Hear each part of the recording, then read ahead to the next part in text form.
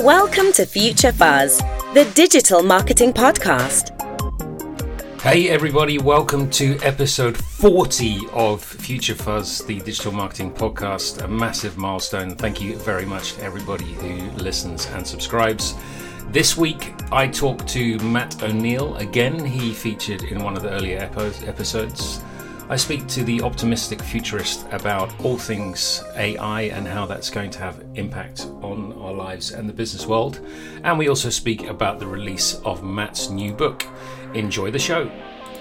Yeah. So, I think AI is an obvious topic. Yeah. That seems very obvious. And, I would say we should, up until GPT, it was okay for me to talk about it philosophically.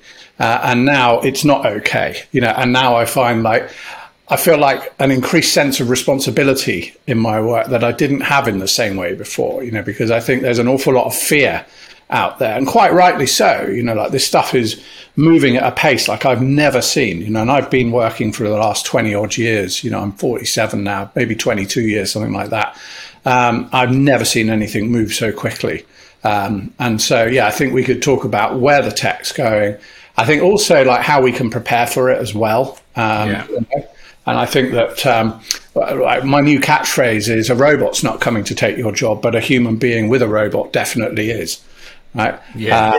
And that raises all sorts of questions around things like key performance indicators, So, there's still some business that partly base KPIs on things like presenteeism, right? But that's for the birds now. That's for a different time.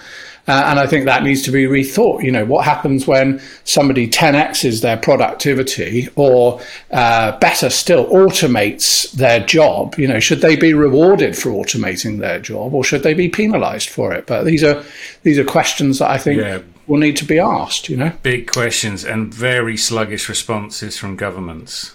Yeah, absolutely. Yeah. They're just... this whole thing about OpenAI, and the publishing of the letter, I absolutely support the sentiment of the letter, to slow down and think about it. But I do question the motives, because what I find interesting about that letter is no one from OpenAI signed it. No. And Musk drove it because he knows he's behind. Yeah. And I think that unfortunately, the cynic in me thinks that that's the case. Well, it is the case. You should think about your cynic in you because I think it is the case. We can go straight into it. I think Elon Musk is annoyed, very annoyed, and wants in. And like you say, no one from OpenAI signed that letter.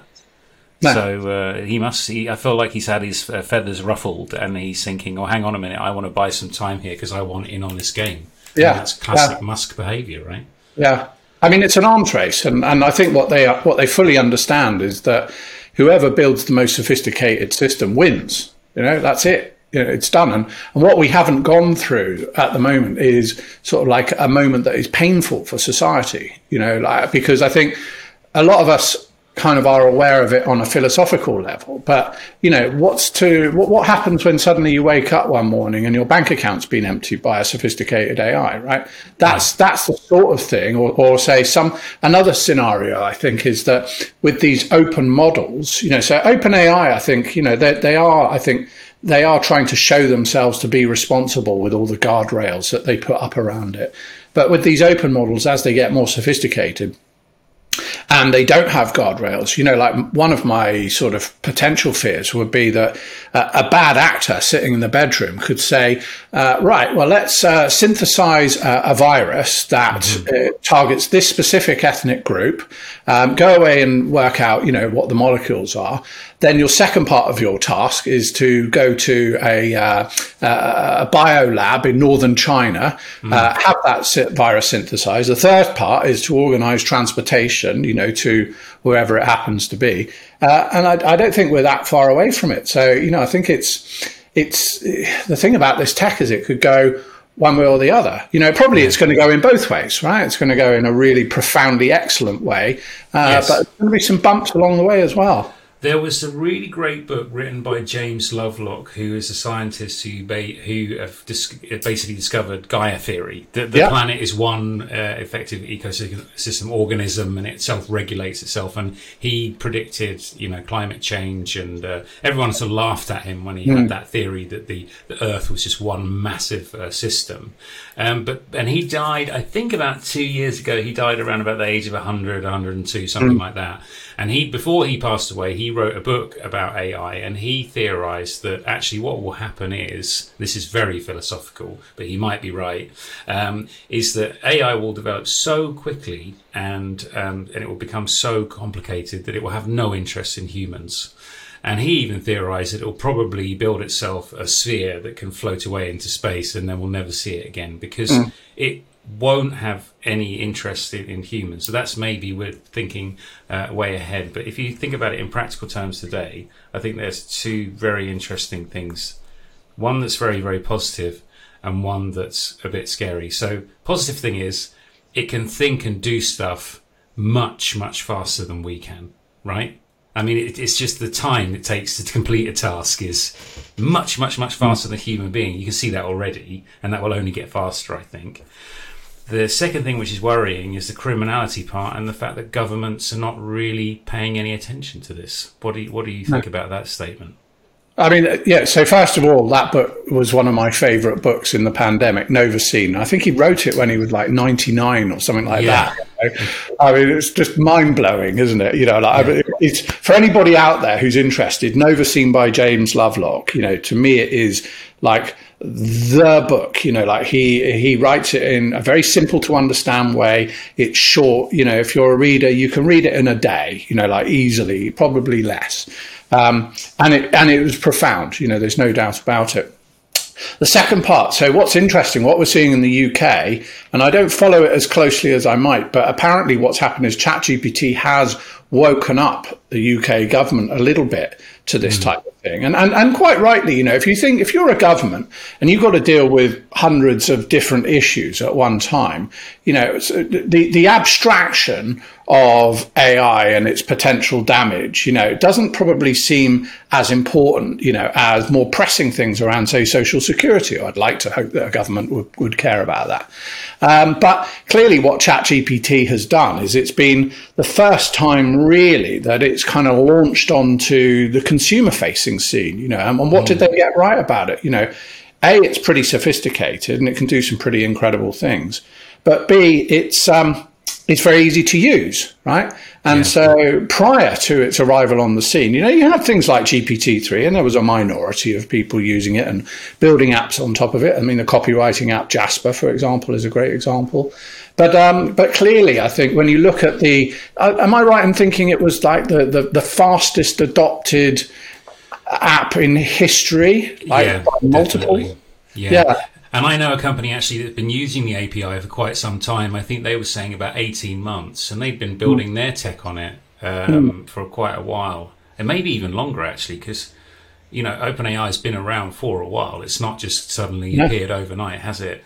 And they were complaining that now, since the consumer-facing interface has been developed, and that's where people have taken notice when ordinary Joe can get their hands on it. But previous to that, they were using it, and now they complain that they say it's very, very slow, right? And it's buggy or whatever, because so many people are using it. And I know that when I log in the afternoon, especially when America comes on, let's say online New York, around about 3 p.m., something like that, it says, "Oh, really busy right now. Can you come back later?"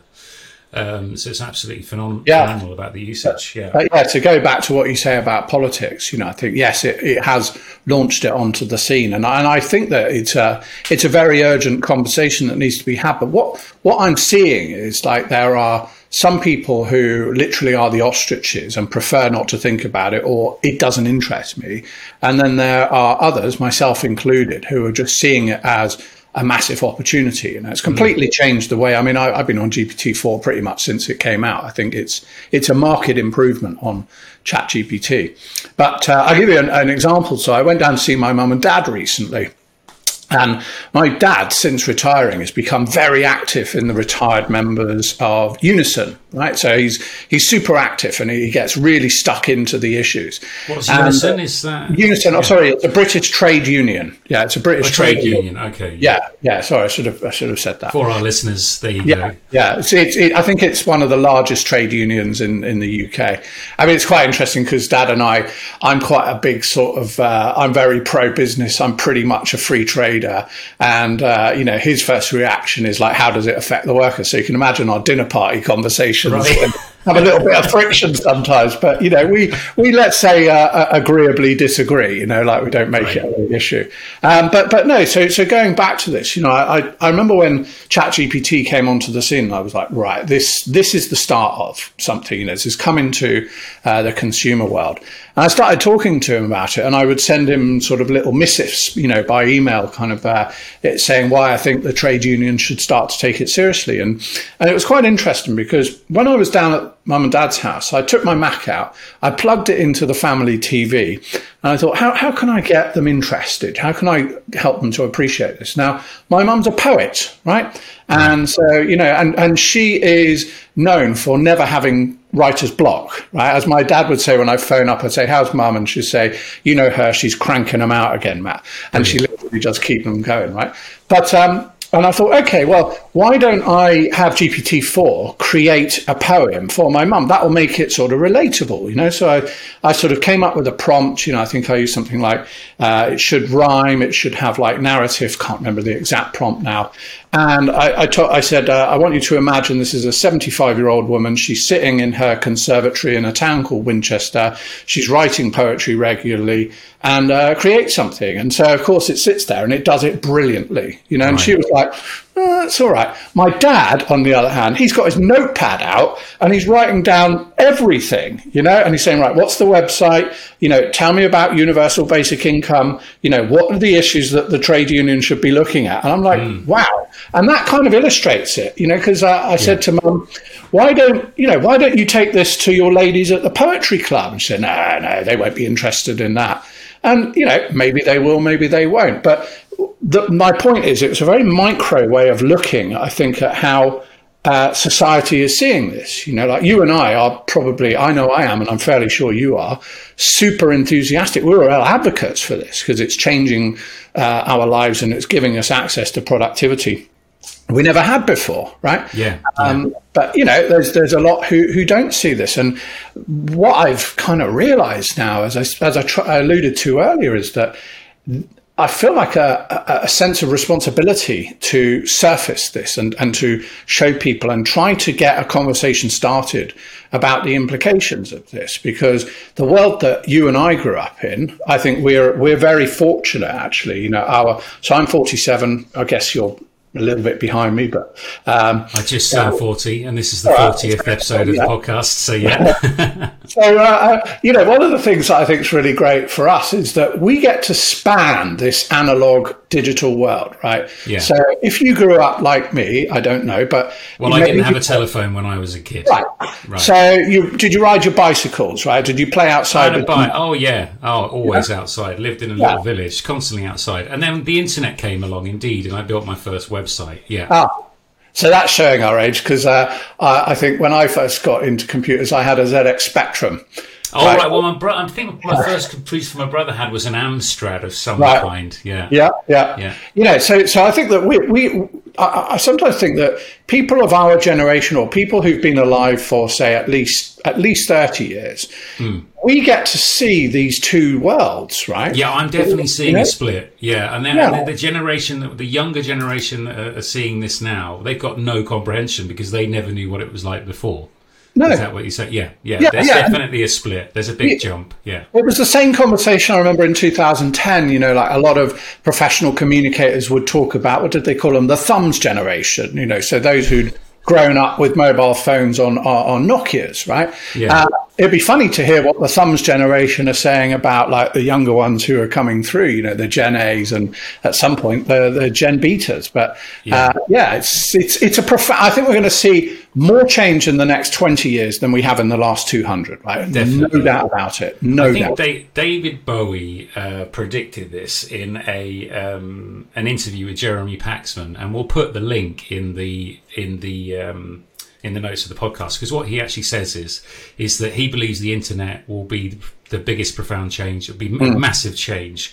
And he uses the word simpatico. And AI enables simpatico, where everything is completely seamless, right? Well, within the internet, it's been a huge change, but the step is that this kind of technology can be integrated in absolutely everything. Yeah. It's just, there's no boundary, because it can go, it can be going building, like, check this building design. Is it safe? Yeah. Is this the correct medical procedure? And I think Samsung have come a cropper. I posted it the other day, is that Samsung have been validating and testing their code inside ChatGPT. And not knowingly, they're giving away their IP because they've been uploading their code. Yeah. I mean, you just raised a really interesting point there. So, a year ago, when I was talking about AI, I would talk about it slightly philosophically. So I would say, we're in this era of artificial narrow intelligence, AIs that can do very specific things very well. And then the next iteration was what they call artificial general intelligence, the moment that it reached the equivalency of a human being in, let's say, the 8 measures of intelligence. There's a guy called Howard Gardner who writes The Synthesizing Mind. A lot of it's based around that. Then there's superintelligence, but that's something else. Now, what I think is happening with GPT-4 is it's starting to show what they call the sparks of AGI. Like it's not general intelligence. Like it doesn't. One of the measures, for example, is the measure of your own self-awareness. Like your intrapersonal intelligence. Right. And it scores like about 2%, I think, currently on that. But say when fused with some of the advanced robotics coming out of Boston Dynamics, so you've seen the backflipping robots, Palm-E, which was the Google model that was released for robotics. By the way, that Palm-E model has 3 times the parameters of ChatGPT, so it's theoretically 3 times as powerful. Right. It could be argued then that you put that into a sophisticated robot, you've got 100% what they call kinesthetic intelligence, right? The ability to move. And these new models now can plan. They can do sort of horizon planning where they can plan out the tasks that they're trying to get into. So AGI, that used to be a big thing. Like futurists love to talk about that, me included, but that's not the question that I think we need to be asking now. The question, which I think you alluded to earlier without realizing it, is to what level of agency do we give these systems in the world? That is the question, right? So at the moment, we've got things like GPT-4 and ChatGPT. We have to ask them questions, and they don't, unless people cobble together these weird apps that give them access to the internet, they don't really have that much agency. They don't have that much capability to make change in the world. But I think that is very much on the horizon, especially with these new open source models. And I thought what you said about Samsung was really interesting. So, I mean, there's a lot of talk now. Isn't it interesting how these tech things work in cycles? Of course, we all moved out to the cloud because of its efficiency and low cost, etc. Right. But now there seems to be a lot of talk about how many organizations, they wouldn't necessarily want to give access, as you mentioned, to OpenAI and other large language providers. And so, I think what we might start to see is more on-premise taking place, where you've got, I think it's Anthropic's Claude is one of the examples. So a large language model, you have control over it and it interacts and interfaces with all of your data. So you're not just giving everything away. So it's interesting, we've gone from on-premise to cloud, and I wonder if we might see a little bit more of a shift back. Future Fuzz is sponsored by SalesSource, B2B pipeline management and sales growth for your business. Yeah, shift back indeed. Yeah, I do think so. And I think also the concerns with regards to GDPR, sorry. I know that the Italian government has raised flags about this. They're concerned. And I think I saw somewhere, I didn't read the article, but somewhere about Germany also being very concerned that people shouldn't be putting in personal data because, the criminality aspect of it is quite high, that people could try and get in there and ask it questions to get hold of details and whatnot. So there are some impacts. Let's talk about the impacts on day-to-day business, because we can think about the future, but always good to think about today, right?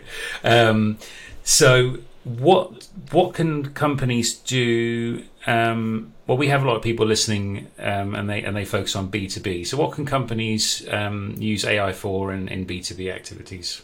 I mean, like you probably know the answers to this more better than I do, so I look at it in a slightly broader Well, you're way. doing a workshop soon, aren't you? So what do people want to hear about in the workshop? Well, if you ask me what people want to hear, so my next workshop, that's with an events business. The one after that is with a real estate business, and the one after that is with a German bank, right? So they all have slightly different needs, and you have to tailor it accordingly. So, it's obvious, isn't it, that in marketing it's so ripe, because the very nature of this technology, which is so often referred to, it's what it is, generative AI, it's called. It's ripe, isn't it, for marketers, especially on things like, say, content production. And you've got, just see the advances of things like Midjourney, right?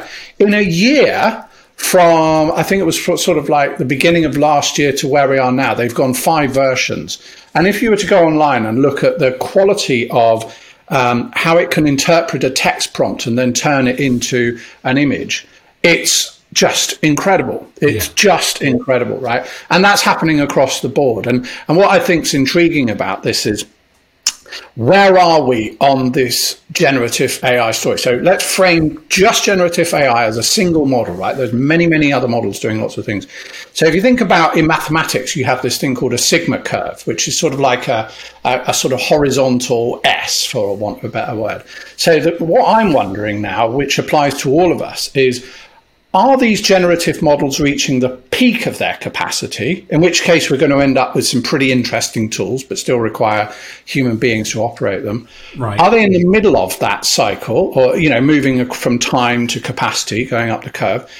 In which case we're going to have some insanely good tools, which will still require some human interaction, but it's going to be quite incredible what they can do. Or are we at the beginning of the journey? And it's going to me, if we're at the beginning of where this model goes, we're going back to the .com plus, all bets are off, all bets are off. Yeah. Okay. And nobody knows this. Nobody knows this. And for marketers, sorry, I went off on one a little bit there, but no, but that's good. That's good to know. So nobody knows, and we don't really know where we're at right now, but it will make a huge impact. Okay. But the models, this is the thing. It's the model. So one of the theories is about generative AI. Or let's say large language models specifically. There's some questioning about, does it get better because we feed it more data, right? And it gets to a point where there's a limit where, you've given it all the parameters you possibly can, right? And so, with GPT-4, yes, it's starting to become multimodal. It's offering us things to do with images and websites and programming and stuff. But we don't know yet how far that specific model will go. Right. And so that's really important, because if we're at the beginning, AGI could be a very real possibility. And there are people out there. So what's his name? Dr. Alan Thompson. He's an Australian. He calls himself the life architect. He's the sort of person that can read the papers that I can't. So I just follow him and I just believe what he says. But he's saying very conservatively, he thinks that these machines will reach the level of human intelligence by 2026. And that is 4 years earlier than the most optimistic wild estimate. Yeah. Wild, yeah. Marketers, the opportunity for marketers is obvious. You're going to 10x your productivity. You're going to be able to do things that you never could before. You're going to be able to increase your capacity. You're going to be able to, maybe you won't need agencies quite as much, especially for that sort of more lower level kind of work, where you're producing day-to-day kind of copywriting and stuff. I mean, it's probably better coming from you. I mean, I've used it for copywriting at the moment. The only challenge at the moment is you do obviously have to put your personality into it, because when it comes back, it sounds indeed like a robot. And I had a chat with Blair the other week on a podcast, and she does a lot of content, and we both agreed it's to be used as a tool. There's small things, like I often make typos. Right, my English isn't amazing, and I sometimes use a little bit of odd grammar, but that's my grammar, that's personal to me. And right now it's word perfect and very formal, and that's just not me. So no, definitely use it for prompt, but don't do everything through it, because it's obvious. You see it on LinkedIn as well. The thing I find, my main concern, and I've said this to many other people as well, is that it shouldn't be an excuse. You shouldn't be lazy and go, oh, I'm just going to ask it to do this and it's going to do absolutely everything for me. I think that's naive. And I think even when AI progresses to an incredible level, there'll still be friction. You know, it's not a perfect world. So use it as a tool, and don't be too reliant on it, because it will go down. You can't sometimes log on to ChatGPT. I've used a new social media tool which I thought was absolutely brilliant. Taplio, I think it's called. They've got an AI function. It didn't work for 2 days. I've used a new video recording software. I'm not going to mention the name. They've got some problems at the moment with their AI integration or what have you. So, you know, there's this thing where it's great to use it as a tool. There's so many great ways to use it, but don't become too reliant on it. No, I mean, to extend on your point, again, this applies to marketers and it applies to anyone really, this is consistent, right? Jobs are only going away when problems go away. So as long as society has problems, there will be jobs, businesses and organizations emerging to solve those problems. But, you know, we don't necessarily know exactly what those problems are. But to bring it back to the creative level, I had a bit of a Barney actually with a very well-respected photographer. This was probably about a month ago. And, you know, we're friendly. We're not friends, but we're friendly. We have a friendly relationship. And he got very upset because London, I think that the first AI modeling agency had emerged, right? So this was effectively, we can do modeling with avatars. You know, you can send in the clothing, we'll computerize it, et cetera, right? And so he's getting very upset and he's making these sort of long form posts, you know, about the death of photography. It's not photography. And, you know, what about the jobs that are lost? You know, the cleaners in the studios don't need hiring, the models and so on and so forth. And, you know, like what bothered me about it wasn't that, you know, everybody's entitled to their opinion, but because he's so influential in his field, there's a lot of younger ones who maybe they're just trying to break in. They might be feeling a little bit lacking in confidence. And then they see this person that they look up to who's just basically saying photography's dying. It's, you know, it's gone, et cetera, et cetera. I thought, no, I'm not going to stomach this. You know, I don't want them to be affected just because, in my opinion, you are naive or ignorant, in my opinion. Yeah. So, you know, I thought, well, let's work on the basis of jobs are only going away when problems go away. Yeah, that's a really good one. Yeah. What's increasing in the world of photography, right? So maybe there's going to be less sort of, you know, traditional modeling, but the sorts of problems we have, climate change, right? As an example, if climate change is a thing, and I think most people would agree it's quite real, then perhaps we're going to need, or we will need, more photographers to work on things like conservation, environmental photography, wildlife photography. We need this stuff documented. And of course, the number of environmental groups that emerge to try and help get involved to solve this will increase. Look at the biotechnology industry. So that's clearly in the ascendancy at the moment. I think we will need far more micro specialists who do things like microphotography, for example, which is a very specific but highly paid subset of photography, right? Looking at, you know, down at the molecular level and so on and so forth. And so, you know, I made this very clear, you know, and he just sort of came back with like, you don't understand how photography works. And I said, maybe I don't, but I at least can see where the opportunities might arise, you know, and you know, like one way of thinking about it is back in the .com era, you had all these journalists saying, you know, like online, it's bollocks, you know, like, I'm not involved in that. Well, I was about to say the same thing. At the dawn of the internet, there were lots of naysayers. Of course, no, this is rubbish. This is never going to work. And all that happened was they stick their heads in the sand and they end up sleeping under the newspapers they used to produce, right? Yeah, they're out of jobs, definitely. Yeah. The future does not belong to the employable, right? Which is what the Industrial Revolution and Taylorism was all about. These scientific management principles. We will make you need to do this job. The future belongs to the adaptable, right? And so it's about our capacity to adapt. And so what I find really wonderful about this is that those who are willing to be sort of open and explore will thrive, you know. But Definitely. There's one thing I want to say on that is that there's a fantastic panorama. You got to check out the BBC for this, but there's a panorama recently. I think it came out about a month or so ago about productivity and why in Britain there is a problem with productivity, and unfortunately, Britain, as a result, on the whole, has become poorer as they are not so productive. So if you look at machinery and technology combined in countries like Germany, who do a lot of manufacturing, they were worried that the machinery would take away jobs and that it would damage the economy. Well, it's actually been the opposite. Machinery has made people become more productive. They produce more, and their economy grows. And the saying goes that productivity isn't so important at the beginning, but it's the most important thing at the end. Definitely need to embrace. And I think, just to wrap up, people need to be highly skilled. So I think that's what you're saying. If you're doing photography, you need to have a niche and you need to be highly skilled in that.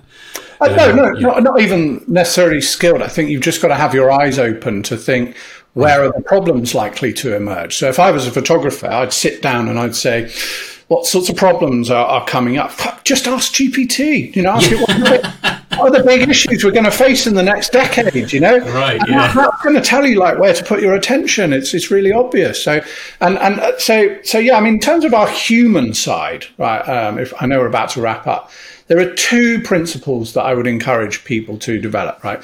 Do you remember back in the pandemic, we talked so much about the importance of resilience? We've got to be resilient.